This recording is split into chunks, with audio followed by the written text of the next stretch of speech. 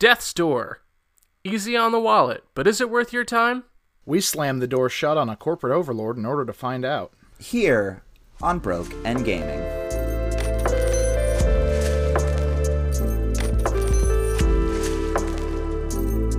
Welcome, absolutely everyone, to Broke and Gaming. I'm your host, Shay. I'm your other host, Dan, and once again today we are joined by our friend, Timmy, aka Ferk03. How's it going, Timmy? Not bad. Thanks for having me back, guys. Oh, it's always a pleasure. So, right off the bat, we both want to thank you for your generous donation of Shay's 200-point gift. Yes. Thank you so much, Timmy. Really appreciate it. Ah. Dan saw it when he was down for our stream this past weekend, but I have the most broke gamer setup for my PlayStation and now my Xbox One. So I got a fucking wooden dish drying rack. It's sitting on my dresser now, and the Xbox is underneath it, and on top the PlayStation is resting. So yeah. Just for anybody who doubts that we live this lifestyle, that's what I'm using as a stand to keep my consoles together. Yeah, we'll post that in the Twitter and Instagram if we can remember to do so. But yes, it is fantastic. I've definitely done similar things. So yes, this is the life we lead as broke gamers. Yeah. And to really hammer home how cheap it is, the wood on the dish drying rack came pre-warped. Yep. So. Yep. Oh my God. It's perfect. It's beautiful. It's absolutely beautiful. All right. So Timmy, what have you been playing recently? Oddly, a lot of Blood Bowl. Oh, really? Oh. How do you feel about that game? I love my fantasy Warhammer branded XCOM football. We've mentioned this game like so many times on the podcast, I feel like, and I've never touched it. Tell me why I should play it, Timmy. Because it's a fantasy Warhammer branded XCOM football. Oh, right. Yeah, I guess that is really all that needs to be said. Yeah, I mean, he got the highlights out of the way real quick. I gotta say, the gameplay of that game drives me up the fucking wall. It's like too turn-based for me. You know what I mean? In a sports game, it just drives me insane. I do see where you would be coming from with that. I'm drawn to it because it is identical to the tabletop game in its play. Oh, all right. That much makes sense. Yeah. Okay. All Fair right. enough. Yeah. I did not realize that this was a tabletop game. Oh, yeah. But that tracks. Yeah, it plays like a board game now that you bring that up. It is a board game. Right. Yeah. But oddly, the video game version takes less time to play a game, so... It does? Holy shit. Oh, God, yeah.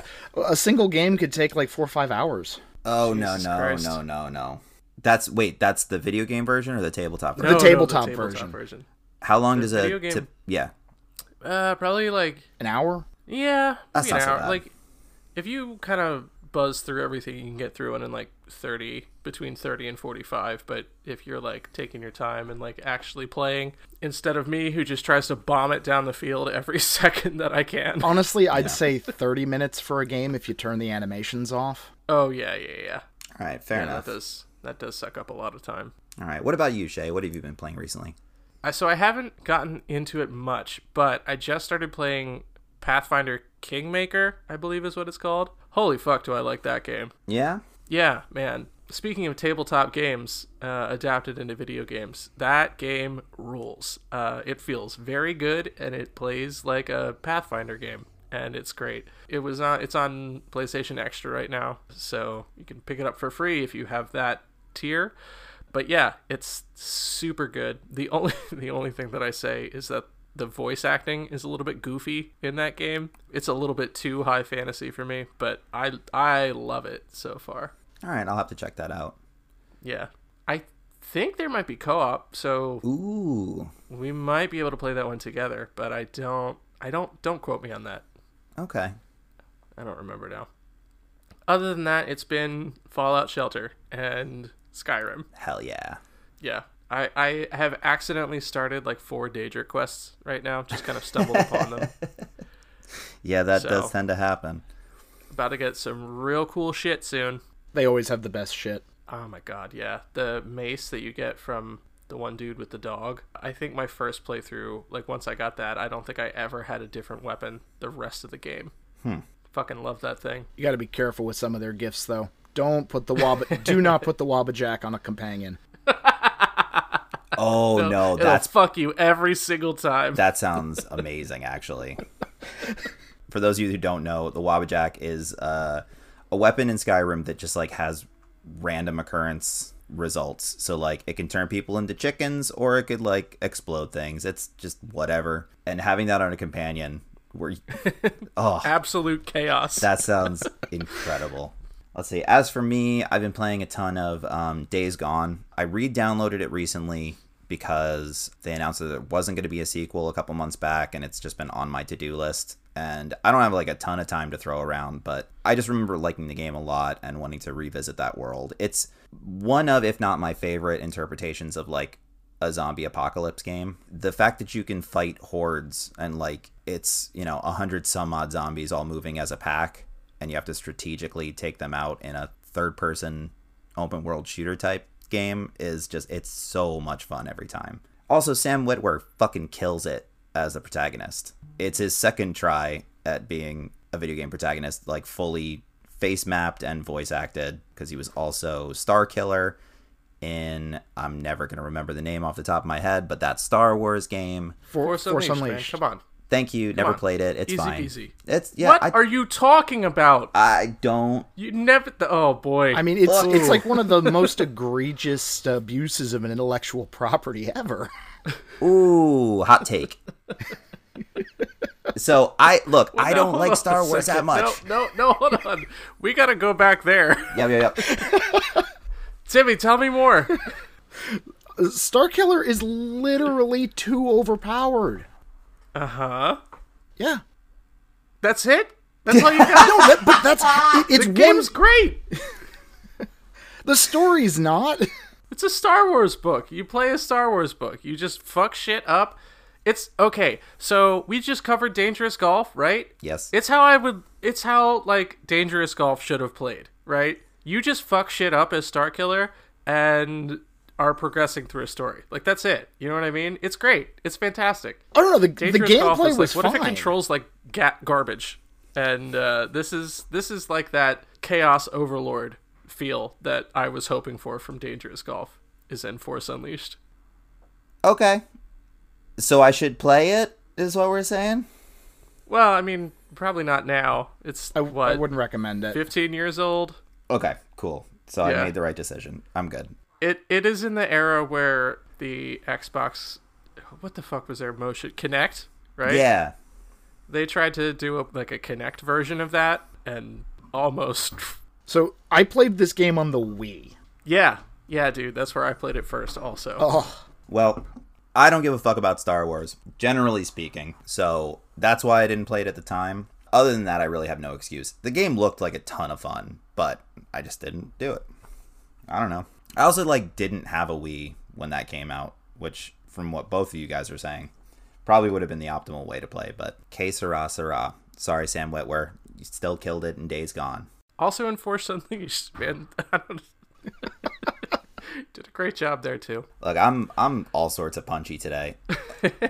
It's going to be a good one. This is going to be a great episode. And we will start, as we always start, with our short change history. This episode's game is Death's Door, which is a 2021 action-adventure game developed by Manchester, UK-based Acid Nerve and published by indie powerhouse Devolver Digital.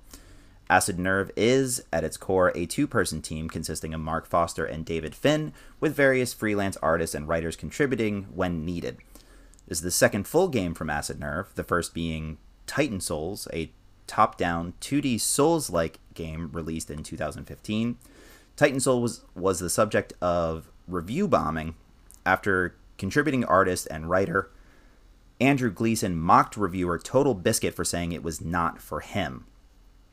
Death's Door is actually a sequel to Titan Souls, but you kind of have to do some digging in the game in order to find that out. But Death's Door is currently available for PlayStation, Xbox, Switch, and Windows systems. So, I have two things before we continue with the podcast. Mm-hmm. When you started saying David Finn earlier, I was really hoping you were going to end that with David Fincher, and it was like this secret video game studio that he had going. Right. And was a little disappointed that it ended with Finn. And secondly, why would you make fun of somebody for saying a game is not for them? Yeah, so we're going to get into that later on in the episode, but there is a reason I bring that up. Today's quiz is all about review bombing. Oh no. Timmy. Anyway. You're probably right. So, Timmy, as our guest, would you like to tell us a little bit about what this game actually is? Yeah, sure. This is a isometric adventure game where you play as one of Death's Reapers, as a little crow. And very quickly you get set on an adventure through circumstances out of your control where you have to track down some big bads to open up Death's door and go through it. Yes. I think that's pretty concise. So, Shay let me know a little bit before the podcast where they're at, which I couldn't remember the exact boss fight, but I know you are currently stuck in the second, main world. Not really world, but, biome, whatever. Timmy, on the other hand, was doing something fucking outrageous. Tell me this motherfucker beat this game with...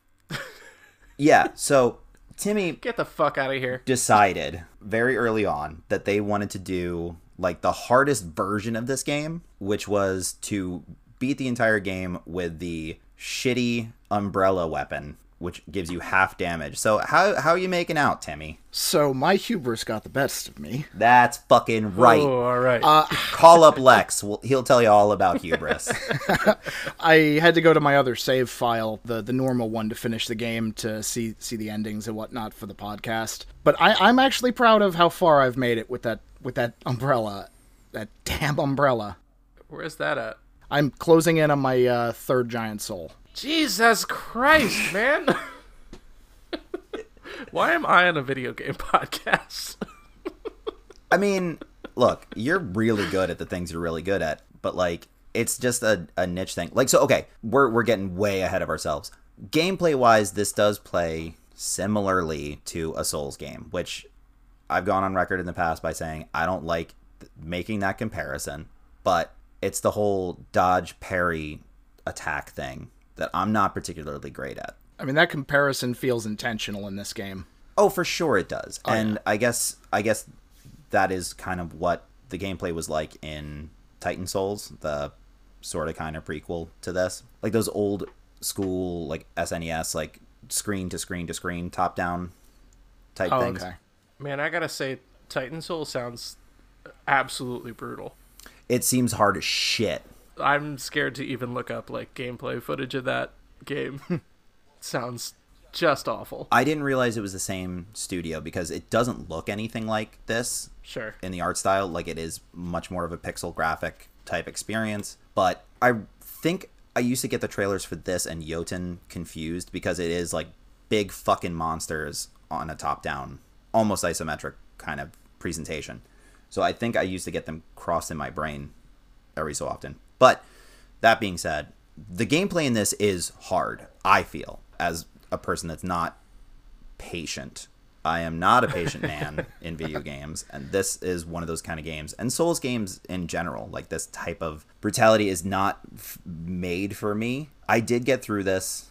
I struggled a little bit, especially with some crowd control stuff, because it's not totally what they don't do in Souls games a lot of the time is make you do crowd control unless it's all a similar enemy type and you're just attacking a wave of rats or whatnot. This is you got people shooting projectiles at you and people jumping at you and also just regular dudes running towards you, and that kind of juggling isn't really normal for this type of game. What part specifically are you stuck at, Shay? So I just got to the Flooded Kingdom. Yes. Is that Flooded Fortress? Yeah. I'm gonna say. Basically, I'm coming up on the second giant soul. Gonna take down this stupid ass Frog King. Yeah, he's my favorite of the Titans, Giants, whatever. Great Souls. Yeah, the Great Souls. He's my favorite of the Great Souls battles. Not my favorite battle in the game, but out of those three, he's probably the most fun. I think. I'd have to agree with you. Yeah. Story-wise, because I feel like we're jumping around a lot here. Story-wise, you are this crow that works for essentially like bureaucratic death office overseen by the Lord of Doors, and you basically like are punching a clock and then going and reaping souls, which are kind of sort of used as a currency. And so you're tasked with collecting this one great soul, and then a much older crow bonks you on the head and takes it to use for their own purposes. The problem is when you're given these tasks, like, you can't be unassigned from them. So a huge portion of this game is trying to get that great soul that was stolen from you, only to find out there's this much, much bigger conspiracy going on regarding the Lord of Doors and what your role as a Reaper more or less is. Shay, did you look into anything about what this game is actually about in terms of like what the reveals are or anything like that? No, I haven't looked it up at all. It had been a while since I'd played it, so when I was in the Ceramic Manor, yeah, I kind of stopped halfway through that, and I had to look up like a walkthrough of where the next soul was. But like otherwise, I haven't looked up anything for this game. I'm going to spoil it a little bit. I'm really enjoying this game, and this may be one of the few games that we play for the podcast that I like definitely come back to. Okay, awesome. But yeah, I haven't looked up anything about how this game ends. All right. That being said, if you want to spoil anything, like, go for it. So the one plot point that I wanted to talk about isn't like huge necessarily, but it puts everything in a new perspective as far as what it is that you're doing. So Sure. That's up to you. I could discuss it or not discuss it. Go for it, man. Okay. So Bring down capitalism. Yeah, kind of.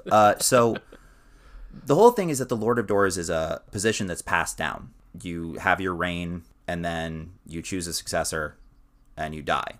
The current Lord of Doors decided he didn't want to do that. So basically tricks death, like the literal death, into being locked behind the door that you're trying to open with the old crow. Yeah. So the whole thing is that like people kind of go crazy after they've passed their expiration date, as it were. So all of the great souls that you end up collecting over the course of the game are people that went past their predetermined death date, and they kind of went crazy as a result. Same goes for the current Lord of Doors. Like, each of these characters kind of extended their life in different ways, but for him, he literally was just like, death is no longer a factor. I'm just going to lock away the literal death, which is kind of a fun spin on the whole thing. Because, like, in preparation for this episode and trying to come up with a quiz, like, the amount of times that death is just a character in games is astounding, to the point where I got overwhelmed and bailed on the concept. Fair enough. Might revisit that at some point if I can stand to, but I mean, it sounds like we have 4 or 5 quizzes there. honestly, it's possible. I mean, Grim Fandango alone. But that being what your goal ends up being, like, you have to release death from their prison and kind of overthrow this whole death bureaucracy. It's so odd and such a cool spin on that idea. Timmy, you said you did beat this? Yeah, I didn't have time to go for the true ending, but... Okay. So the true ending really only... its main thing is just kind of pointing toward the fact that it's a sequel. Like, it gives you slightly more information as far as how these two games are tied, but not in a way that, like, matters if you haven't really played Titan Souls, which I want to imagine most people haven't. Especially considering I didn't even know it was a sequel in the first place. Like, I found that during the research for the short change. I might go back and play it. I don't know. Looks really hard. I'm going to suck at it. But due diligence and all that. Did you have any favorite sequences, either of you? I think my favorite guys are the bosses you fight to upgrade your magic abilities. Because they're all, like, on a theme. They were all fun. Yeah, which there are 4 throughout the game that, like, literally just, like, double your effectiveness, I guess, with the different magic abilities. Shay, you, I think, just have the fireball at this point, right? I have the bomb now, too. Oh, you do have the bomb. Okay, great. Yeah, that is, I think the bomb's the most useful out of all of them. Like, not just as an attack thing, but also, like, traversal. And the bomb's upgrade is also the best of the upgrades. Oh, it's so good. Yeah, no, those are really fun. I was dog shit at them for a long time. Like, most of the bosses are just pattern based, which, again, I'm not super patient. So, like, it took me a couple tries with those specific like armored dudes to realize what the hell I was supposed to be doing. But once I got the swing of it, yeah, they're a ton of fun. What about you? I do really like the boss fights, but I think it's because they are pattern based, and they're not hard patterns, which is something that drives me insane in video games, where like it is a pattern, but like it's 1, 2, 3 for the first like round, and then it's like 1, 2, 5, 3 or whatever, and then it just keeps changing. And like I get that you're supposed to be adapting to the fight, but like at the same time, it's like this is not going to be that long. You know what I mean? Yeah. And especially in a game like this where the boss health is not clearly displayed. Now, the way they it's not like massive either. You know what I mean? But the only real way to show their health is kind of like their visage cracking. Oh yeah. Like that red cracking light coming through their bodies, which is like stylistically a really cool choice, but not the most clear way. Yeah. Yeah, I don't know, man. I really like the boss fights, but I think it's just because I'm good at them. Yeah. What about you, Dan? What's your favorite sequence? I know you said that liked the Frog King's fight, but it wasn't your favorite. So yeah, I think the best fight in the game is with the old crow. Personally, stylistically, I think more than anything, because the whole thing is done in like a white void. It just looks really cool.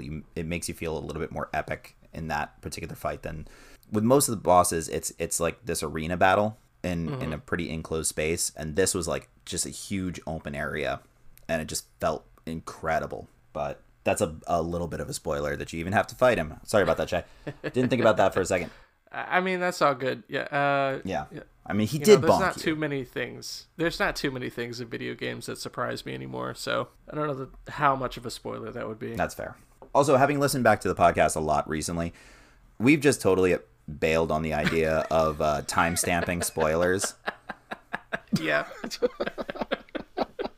Like, which is fine. I mean, most of the stuff we cover doesn't have like huge turns or anything like that. And we're generally pretty careful when they do. As much as there are cool reveals, like it's not the most revelatory thing in the world, so I'm not super concerned with it. We have to do that more for Kelsey's episodes just because of the fact that like they're narrative-driven stuff a lot of the time. Yeah. What do you think? Should we get into our pros and cons? Let's do it, man. Okay. Timmy, you want to kick us off? Yeah, I got a pro here. Well, obviously the combat, but like the world that this is set in is super campy and original, and I love it. Yeah. The idea that this whole thing is like you start off in essentially an office building that is dedicated to the business of death, I think is really fun. And then to go to like a medievally sort of world to go and reap those souls. It's a really fun juxtaposition against each other. Yeah, and they just filled it with a whole bunch of quirky characters that are just super fun to interact with. There was a bunch of shit that like I didn't understand its purpose in the greater scheme. Like those little flower dudes that follow you around, like around the pots. Like I don't know what their purpose is other than to be cute and There's an annoy the achievement. one desk worker. There is an achievement, yes, but Yeah. But like in the grand scheme of things, what their purpose was supposed to be. Like they don't really explain them at any point. No, I just know they're called forest spirits. That's it. Yeah. Which, like, the world that you go to, I'm still kind of unclear as to what that is. Like, if it's an in-between, if it's a living world, if it's a stopgap. Like, I don't really understand that part of it. But either way, visually, it's all really cool. Like, the art style in general in this is amazing.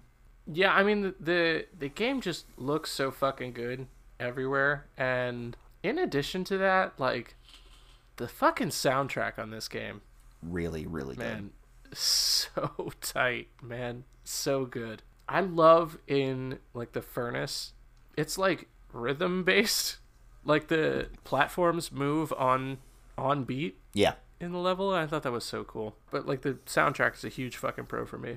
I mean, this is so stylistically done, both with the visuals and the sound, that probably is the biggest pro overall. The combat is fine. I don't think the combat is anything super special, personally. I've played a lot of games that have this similar sort of thing of just like, again, dodge, block, attack, what have you, with a magic component. That being said, I think it does it really tightly. Like it's a well implemented version of just a thing that I've seen a bunch. Yeah, no, they definitely didn't sacrifice anything. Like, it's a stylish ass game, but it didn't sacrifice anything in gameplay. Right. Does anybody have any cons for this? Can my con come from the Umbrella Run? No. I mean, that's a personal choice, Timmy, but tell us about it. Yeah, go ahead. All right. So I had mentioned to you the other night when I was talking to you that it felt like the Souls formula flipped upside down in this game, where the bosses were easier than the trash mobs. A lot of the times, yeah. Having moved back to the regular save file and being used to that umbrella and just using the Reaper's Greatsword, I completely reverses it back to normal. Okay. Yeah, I mean, so again, Timmy elected to try to do this with a weapon that does half damage the entire time. There's an achievement related to that where if you can beat the game only using that weapon, like, you get an additional achievement or trophy.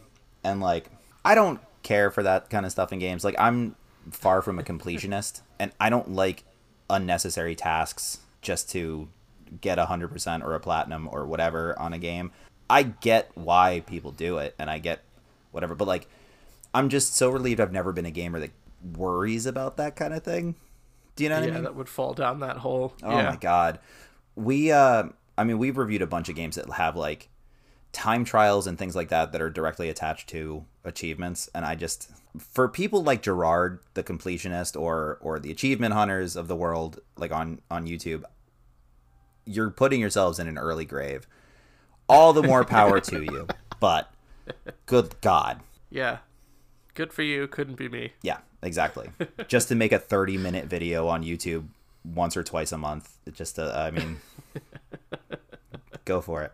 So, other than that, do we have any cons? Because I can't really think of any. I really don't have any. Okay. This is less of a Shay's corner and more of a Shay's directional corner. There are some times where the way you're pushing the stick doesn't seem to be the exact way that you're moving. Like, there seems to be a little bit of drift. Oh. If that makes fucking sense. Yeah, I know what you're talking about. I don't know how to describe. Like, I don't know. It's not, like, quite a drift, but, like, straight is not always straight in this game. Yeah, I've experienced that with dodge rolling for sure. Yes, dude. Oh my god. I texted you earlier about this fight that I tried probably 30 times because I kept accidentally dodging into acid. Yeah. And, like, holy shit, dude. I just don't know what I was doing wrong, you know? And then sometimes when you're, like, walking up a staircase or over a bridge, like, sometimes you'll think you'll be going directionally straight, and then all of a sudden you fall off the side.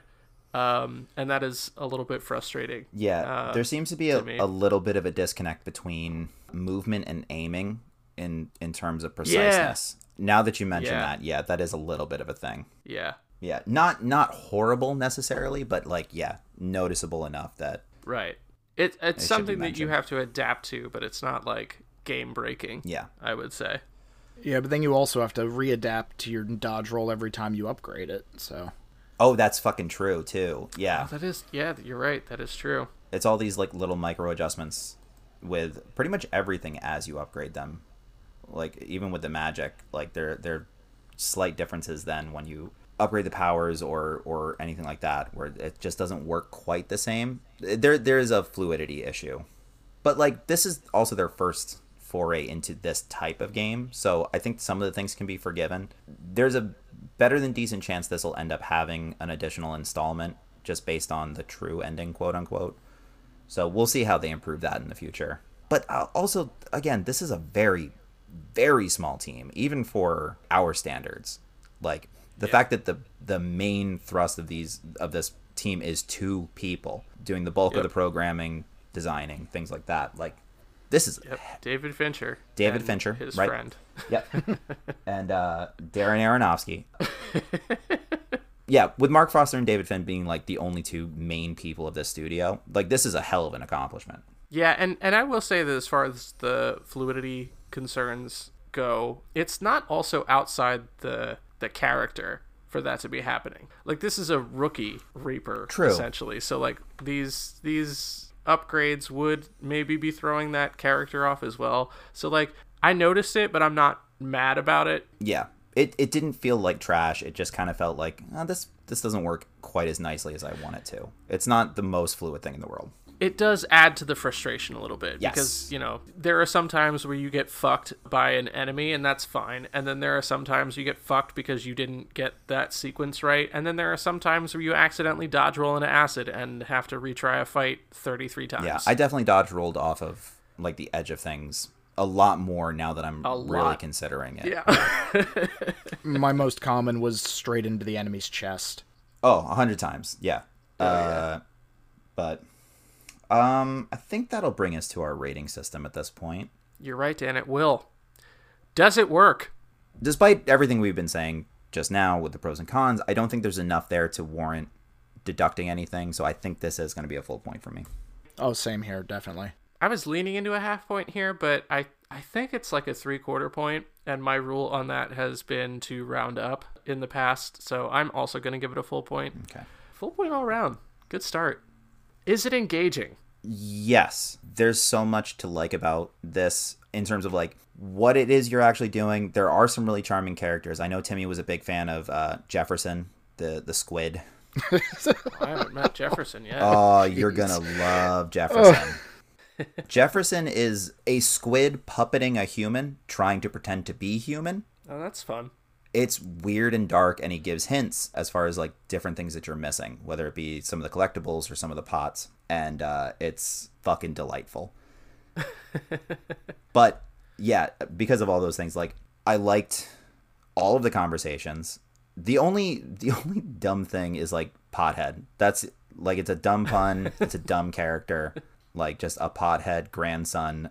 Like literally, folks, he's got a pot for a head. Yeah. But as he reminds us almost constantly. Yeah, it's his only thing. Other than that, I found everything else about this game delightful in the presentation. One of the coolest like ideas that they had was a bunch of crows that sequestered themselves away because they didn't want to be part of this system anymore, and so they just set up a little society. Again, like there's just so much interesting about this whole idea that it kept me engaged the whole time. So that's a full point. I'm also going to wind up with a full point here for all of Dan's points except for Pothead. I liked Pothead. Yeah, okay. That's fine. We can agree to disagree there. I mean, you get one, and as long as you don't spend it on a "it's dangerous to go alone" joke, I'm usually pretty cool with it. That's true. Yeah, I'm also going to give it a full point. Like I was saying earlier, this may be one of the podcast games that I go back to finish, which has not been the case for any? Well, Saints Row 3, but that almost doesn't count. I fucking love this game. I just am so immersed in this world. It's so tight. Next, does it look good? It is gorgeous. I've already gushed a little bit about like just the overall style of this, but like the use of light and dark especially, and like we were talking about with the boss fights and different fights where like you see cracks forming in their bodies, which is the de facto version of a health meter in this, is so visually cool that this is an easy point for me. Timmy? Yeah, the game looks great. This is going to be a full point from me as well. Yeah, this is probably one of the easiest points in our podcast history. This game looks incredible. Full point for me as well. Is there replayability? I'm going to go with a no on this. Even though I did enjoy the experience, I don't think there's a lot to be earned replaying this.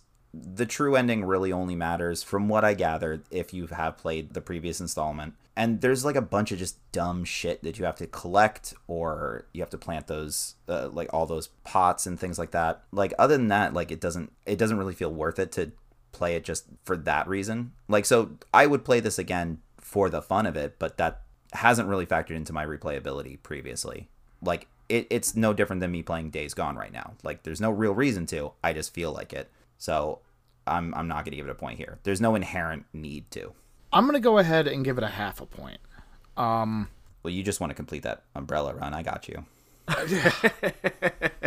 So that does really seem to be the main reason for replayability, would be that one challenge, because it is the biggest one the game gives you. But the game is just so fun. I threw it on my Switch so I could play it when I'm on the go. So you bought this for 2 systems? Yeah, I bought it for multiple systems. Timmy. We're broke gamers. It's like me with Spiritfarer. Sometimes you just forget that you already That's true. bought a game. That Limbo, a couple of the other ones, yeah. Or Yeah. you bought it on the wrong system, Limbo. but you want it on that one anyway too. Yeah, I guess. Yeah, okay. Sure. We've all bought I mean, games at multiple this point, times I think before. I have like 4 copies of Skyrim, so... Also true, yes. Yeah. All right, fair enough. All right, so half point from Timmy. I'm basically pulling my answer on this one from the two of you, so I'm going with no point here. It sounds like this is... I don't know, it sounds like a book where, like, you know, you can read it again if you want, but you're not getting anything new from it. Yeah. Really. So I'm going to give it no point here. All right. Is there a story? Yeah, and it's actually a well-written story. The whole idea behind the Lord of Doors, death, and like how this society came to be, I think is a really fresh and original take on a thing that's been done so many fucking times. Like, again, Death, if you will. yeah. Oh. So fucking often, like I, again, during research for this, the amount of times that death is either a character or you play directly as death is, done to fucking death. I hate it. I really do. Moving on. It's fine. Yes, full point. I don't care. It's fine. It's fine. Timmy. I mean, it's got a story. Yep. Thank you. Yeah, like I've said, I haven't finished this game, but the way that this story is unfolding is such a satisfying experience. I don't know, it's just, they have plot points where you want them, and it just feels good to be exploring this world and, like, hitting these story beats. Like, yeah, I love it. I love the story behind this game. Full point. Yeah. So that will bring us to our final question, the big 5-pointer. Is it worth the cost? So this retails at $19.99. It pretty much across the board, and for that price, like, I think that's more or less fair. There is a ton of gameplay here. It's just not terribly long. There's only really 6 boss fights in the whole game, and then just like filler enemies in between, unless you count stuff like the Avarice or some of the mini bosses, like the big castle looking thing, like right toward the beginning. I'm currently at a 4 for this, but I'm gonna reserve that until you guys give theirs. That's where I'm sitting. I want to see if I get pushed in one direction or the other. All right, Timmy? I mean, I think I'm sitting around a 4 as well. I did buy it twice, in fairness. Yes. Yes, you did. So, but I don't want to give it a 5 because it is only about a 10 to 12 hour game. Is that with or without the umbrella? Without the umbrella. Yeah, that was my concern also, was just the length of the game. I'm having a grand old time playing this game, but I don't know, 10 to 12 hours, not quite a 5. Well, a lot of that is filler. 10 to 12 hours, I think, if you just power through it and you just go A to B to C to D, I don't think it's 10 hours. I think you could probably do this without worrying about pots, collectibles, or anything like that, like, in just making a beeline. It's probably only 8. Sounds doable. But then you'd be leaving all those things behind. Right, but like it's filler in a way. Like it yes, it does. I wouldn't say that it's filler. No, I mean it does. There's a purpose for them in some cases, like the pots and collectibles, not so much. But like, yes, the stuff that directly increases your stats do. I would say that the pots are not filler in the sense, you know, in relation to this game being a Souls-like. Like that's your healing mechanic. They're essentially your campfires. Yes, right. But what I mean is like there's a door that doesn't open unless you've planted all the seeds in all the pots. If you skip over one or you didn't have a seed at the time and you didn't want to spend the seed or whatever, like you have to backtrack through the entire game, every part of the map in order to plant all of those seeds. Oh, yeah, that's true. But we already knocked that in the replayability. Sure. Yeah, you're right. Yeah, I think I'm going to stick with a 4. Just not quite long enough to be a 5-point game here. All right. Well, that means that Still my really good. original intuition was correct, and I will stick with a 4. So that's going to leave our final scores today. 8 points from both Shay and I, and 8.5 points from Timmy, and that means it is a game that we do recommend. You know what it does, Dan? Hit it. That game slaps ass. It's so good. Honestly, this is a very enjoyable experience. Like, I do want to see what this team comes up with next, whether it will be in the same world, whether they branch out The only other thing to their credit is like a 2D mobile game that kind of looks like a Splatoon type thing, which I'm not interested in, and it's only available for iOS, so I'll never get a chance to play it anyway. But as far as like big console release things, I think this is a studio to watch out for. Absolutely. I don't know. And now, obviously, I didn't finish the game, but like, I don't know that this needs a sequel. I would like to see them do something different and then maybe revisit this later. I don't know. I have this thing. I just don't love when studios start out with like a trilogy right away. I like it when they like make one and you know, even two is fine, but then like they branch out and make a couple different games, if you know, and obviously this is limited by sales and whatnot, but like where they kind of branch out and do some different things and then kind of bring those elements to a third installment in a series. That's fair. You know, they'll make a sequel to their Splatoon 2D thing instead. Oh. For the big console. Yeah, I mean, if they could just give us more of this kind of gameplay, even with a fresh world or story, it'd be fine. Yeah, that Souls-like kind of thing, even if it's isometric. I mean, sky's the limit for you guys at Acid Nerve. Let's see what happens. In the meantime, you guys want to play a game? Dan, hit me with your most brutal orcs while I try to score a touchdown at the other end of the field with my elves or whatever. I would love to play a game. Masterfully done, Shay. I love it. Possibly my strongest to date. Yeah. That is, of course, Blood Bowl. Yes, thank you. For those not paying attention. So today's game I have entitled Death and Journalism. Opinions, you guys are like assholes, as they always say. Everybody's got one. And in the internet age, it is easier than ever for people to express their opinions about any type of media they want. And honestly, we're no different. I mean, even though we were eventually proven right, Shay and I got some backlash for our takes on Stadia. You want to talk about that real quick, Shay? I'd love to. Hey, baby, Stadia is shutting down and refunding every single person that's ever bought anything through them. So... Fuck you, Stadia. We were right. At any rate. We were right. Rip in peace, rip in peace, rip in peace. Maybe we torpedoed them. Maybe we're the cause. Well, let's hope we never have that much power. But today we're going to be looking at some of the dumbest and silliest examples of video game reviews and journalism. So here's what we're going to do. I'm going to drop in the Discord a list of games, and then I'm going to read some descriptions of some controversies or instances surrounding specific games, and you're going to match them up. We're only going to do one round of this, but I'm going to let you guys discuss each one and see which one fits. There is only 6 of them, so a couple of these are red herrings, but the list is going to be... A couple? I mean, you know, we'll play with it as we go. So the list of games is Halo 4, Borderlands 2, Assassin's Creed 3, Batman Arkham Knight, Pokemon Omega Red and Alpha Sapphire, Driver 3, Grand Theft Auto San Andreas, Super Smash Bros. Ultimate, God of War, Fire Emblem 3 Houses, and Command & Conquer Red Alert. Oh, I'd love to hear the reviews about Command & Conquer Red Alert. You know what? Scratch that one. That was a red herring. I don't give a fuck. It's fine. Everything's fine. All right, so. Fair enough. Our first instance. In 2015, a Kotaku writer wrote a scathing review after one of the characters apparently dies on screen. Spoilers, they weren't actually dead. Although the writer fully admits to not having finished the game when the article was written, it didn't stop him from tearing the game a new one. So he ended up then posting like an update where he goes, look, I know, they weren't actually dead, but like, I just don't understand why they needed to treat the character this way regardless. So out of the ones that we have in front of you, which do you think that might be? And we'll switch them up if you guys determine something might fit something better, but what original gut instinct on this?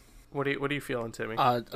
Batman's screaming to me for some reason. Yeah, I was thinking that one or Halo. I don't. What year did Halo 4 come out? Oh god, it probably would have been around 15, 16, so... Halo 4 was a console launch title for the PS4. PS4? Not PS... It'd be Xbox. Right, yeah. Whatever, what was the Xbox equivalent of the PS4? The Xbox One. Yeah. So what year did the Xbox One come out? Around that time period. I don't know, something like that. I think Halo 4 is too late for it to be a 2015 review. So I think I'm good with Arkham Knight as our guest there. Was this one of the games where they did that though?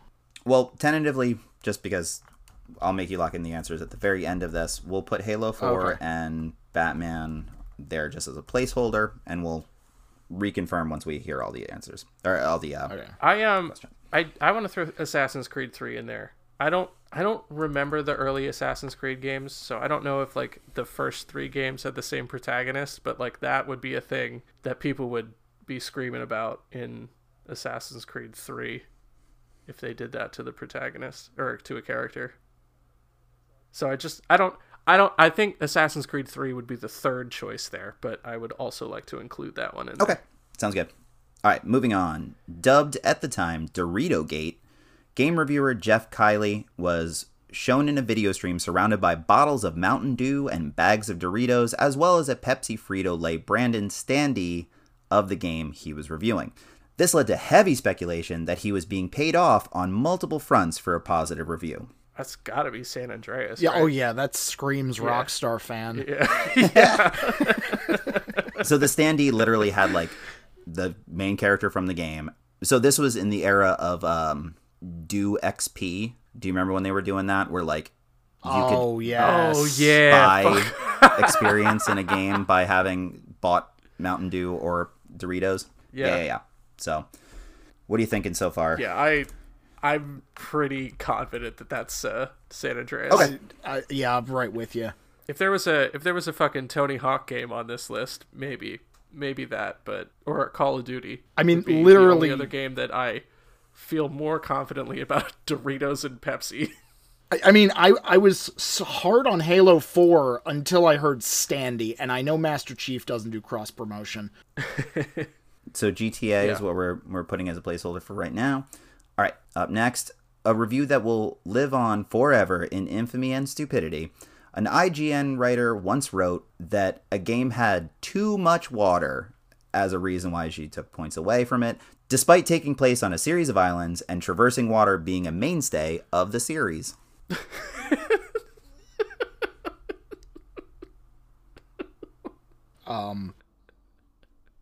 I haven't played a few of the games on this list, so I don't know anything about Driver 3. So wait, was Ruby and Sapphire on the island chain in Pokemon? That was going to be my guess. It was either that or God of War. By the way, Dan, real quick, the God of War that you have on this list, that's the most recent one, the Norse one, right? Okay. Yep. Yeah, I'm good with Omega Ruby and Alpha Sapphire being our answer for that one. Okay. Too much water. Too much water. What a fucking dumbass thing to say. I want to keep God of War in there also. Okay. All right, up next. This game installment was review bombed online for being a console exclusive, despite the fact that the series has only ever been a console exclusive. Oh boy, there's a couple of those on this list. Yeah, this was notable just because it had never happened in the history of the series before this, and like just seemed to come out of nowhere. Like it's only ever. I mean, I'll tell you now because there's only a couple console exclusives on here. It is a Nintendo game. It's gotta be Smash. The only two on here that don't even have PC ports are Smash and Fire Emblem. Oh fuck! I forgot about Fire Emblem. Oh shit! What do you think? What do you think, Timmy? Too much Smash water? Or Three Houses? Too much water. Yeah, there's too much water in this question also. I think what a dumbass thing to say about a game. There's take away points, and like you can have the opinion that there's too much fucking water in a game, but to take away points from your like sanctioned like professional review because there's too much goddamn water. IGN, in the game, baby. like I'm losing my mind. And wait, didn't IGN rate Wind Waker like a 9 out of 10? Oh my god. Man, IGN, I hate IGN. I just don't understand how they have credibility anymore. Like they are so clearly bought off on reviews. That's why we made this quiz today. Astounding. I mean, I'm feeling Smash. I don't know about Yeah. I feel like it has to be Smash because not right after, but like shortly after Smash came out, all of these like IP fighter clones came out for different consoles, you know what I mean? Like of varying quality, multiverses or whatever the fuck. Yeah, games like that though. Did you know there's an indie game hero one? Yeah, of course there is. That tracks. Ugh. Yeah, I think I'm okay with Ultimate being the answer for this one. That's our placeholder for the moment. Up next, After DLC was announced at a Game Awards show presentation, game journalist Geeta Jackson rushed to buy the game digitally, discovering later that she bought the wrong game entirely. The two games just happened to share some characters and a parent company. She then basically mapped out the entire thing on both her Twitter and accompanying article about how it wasn't really her fault. Oh, fuck. I feel like I remember seeing something about this one. Could be a Halo game. Should I read the last one and then we'll piece everything together? Yeah, do that. Yeah, let's do that. Okay. And your final one is, despite being released in a basically incomplete state and nowhere near as polished or fleshed out as other games at the time that were similar, two outlets, Xbox World and PSM, gave this game glowing reviews. And it turned out that the parent company was buying positive reviews, not just from these two outlets, but from anonymous reviewers online to boost the scores for this. They needed to sell 4 million copies of this game to break even, and they only sold roughly 750,000. Oof. That sounds like Driver 3. Yeah, that was going to be my guess too.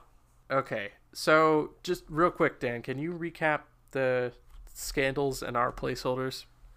Yeah, so how dare you kill this person? Right now you have Halo 4, Batman, and Assassin's Creed 3. Dorito Gate, you have GTA. Yeah, that's a lock. Too Much Water, I think you have Sapphire and Ruby.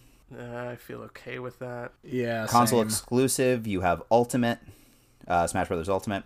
DLC being announced and buying the wrong game. We don't have one yet. And buying positive reviews to try to overshadow other similar games at the time. You guys just said Driver 3. I feel good about that one too. We're positive on our finals now that we've had some discussion that we'll have edited out by this point. So, the Kotaku writer that wrote a scathing review because a character died, what are we going with? Batman Arkham Knight. Yep. Dorito Gate, where Jeff Kiley was clearly paid by Mountain Dew, Doritos, and the game in question for a positive review. That's Grand Theft Auto San Andreas. All the way. Yeah. No doubt in my mind on that one.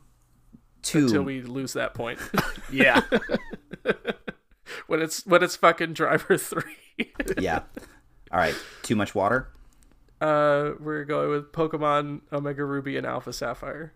All right. Review bombing for being console exclusive, despite the fact that it was always console exclusive. We said Fire Emblem Three Houses. Fire Emblem Three Houses. Yeah. Okay. And inadvertently buying the wrong game after a DLC announcement. Super Smash Bros. Ultimate. Yeah, we're on Smash on that one. All right. And buying positive reviews from two well-known magazine outlets as well as anonymously through just online reviews.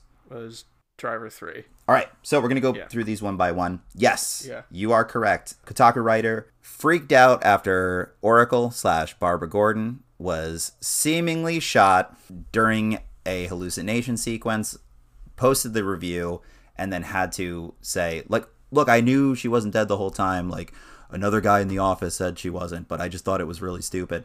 The irony in all of this is that particular writer went on to actually write some Batman comics after all of this. So, really? Yeah, good for him, I guess. That's failing upwards. Right? The writer in question, is Evan Narcisse, I believe is what his name is, or how that's pronounced. Yeah. So, falling upwards. You're dead right on that. All right, up next, Dorito Gate. I'm going to drop this picture in the Discord. Was Halo 4. God damn it. Yep. No, that's beneath you, Master Chief.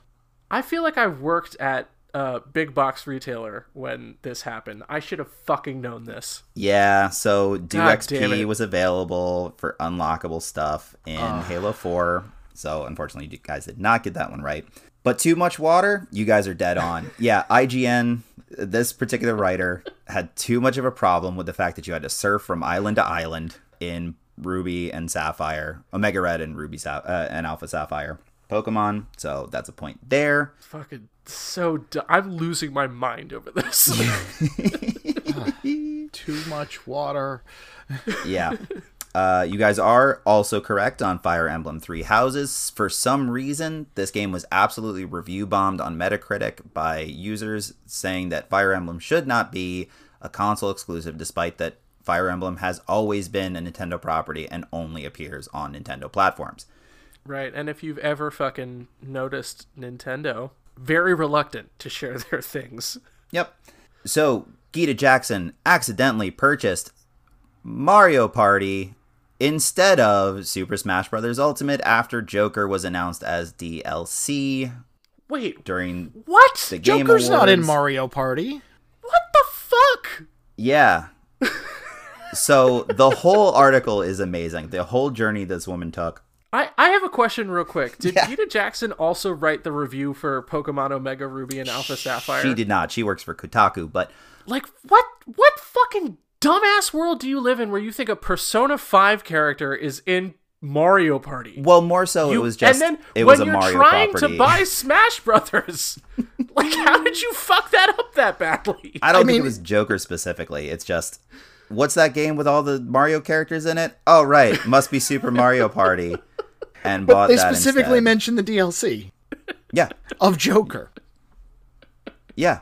And something just misfired. And yes, you guys are also correct about Drivergate, where Atari was implicated in paying a ton of money to try to get reviews up for a game that was basically broken at launch. And this was in a time where, like, you didn't have patches and stuff like that.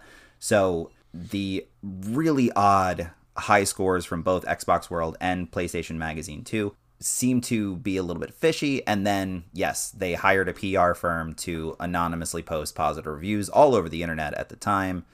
You guys are correct. So that's 5 points for today. The only one that was wrong was Halo, because Master Chief was a shill at one point in his career. So very well done overall, you guys. I'm very proud of you.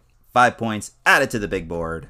I'm happy about the points, but I'm still fucking pissed about, well, a lot of things in this quiz list, actually. I'm really mad at myself, though, for missing that Halo point. I fucking knew that one. That's all right. We both pictured Doritos and Mountain Dew with San Andreas, though. Yeah, which is ultimately very funny. All right, so Timmy, where can we find you online? At the moment, not anywhere really. Fixing some problems with the stream, but I'm hoping to be back up by the end of the year. But when I am back up, you can find me on Twitch under username Ferk03. Yes, we're looking forward to you getting everything back in order. Really sorry that all that happened to you. It was pretty much right after your last appearance as well that, like, you had to go radio silent for a little bit. Yeah, it is what it is. Computers are expensive. They sure as shit are. But again, thank you so much for being here. Again, Timmy's a real life friend. I get to see them very often at both our branded game night and also just karaoke in general. And really means a lot that you would take the time out for us. As far as we go, as always, you can follow us on BNG Pod on both Twitter and Instagram, where we post sales that you should be aware of that we call cheap codes, as well as custom artwork for every episode. If you'd like to share the show, you can do so using our hosting site, which is anchor.fm/BNGpod.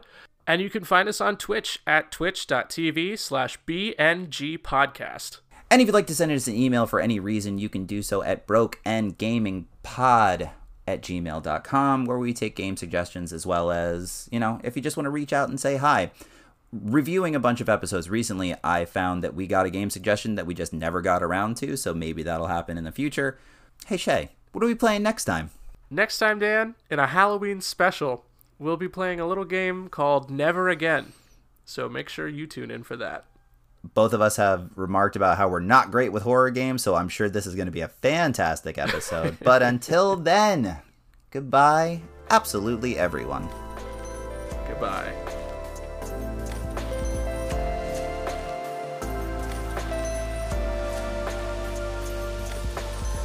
None of these have been Fire Emblem for sure, I can tell you that. I will defer all Fire Emblem judgments to you because I've not played Three Houses. Would you like to phone a friend? We have a resident expert. Actually, a couple in your family at this point. Yeah. Get Kelsey on the line just to tell us that none of these were Three Houses. But that it does indeed slap ass. This is just an aside, but one day I'd like to get Kelsey on and make her give, like, a rating to Three Houses. Yeah. Just make, like, force her to really think about those questions for Three Houses. Yeah, let's do that.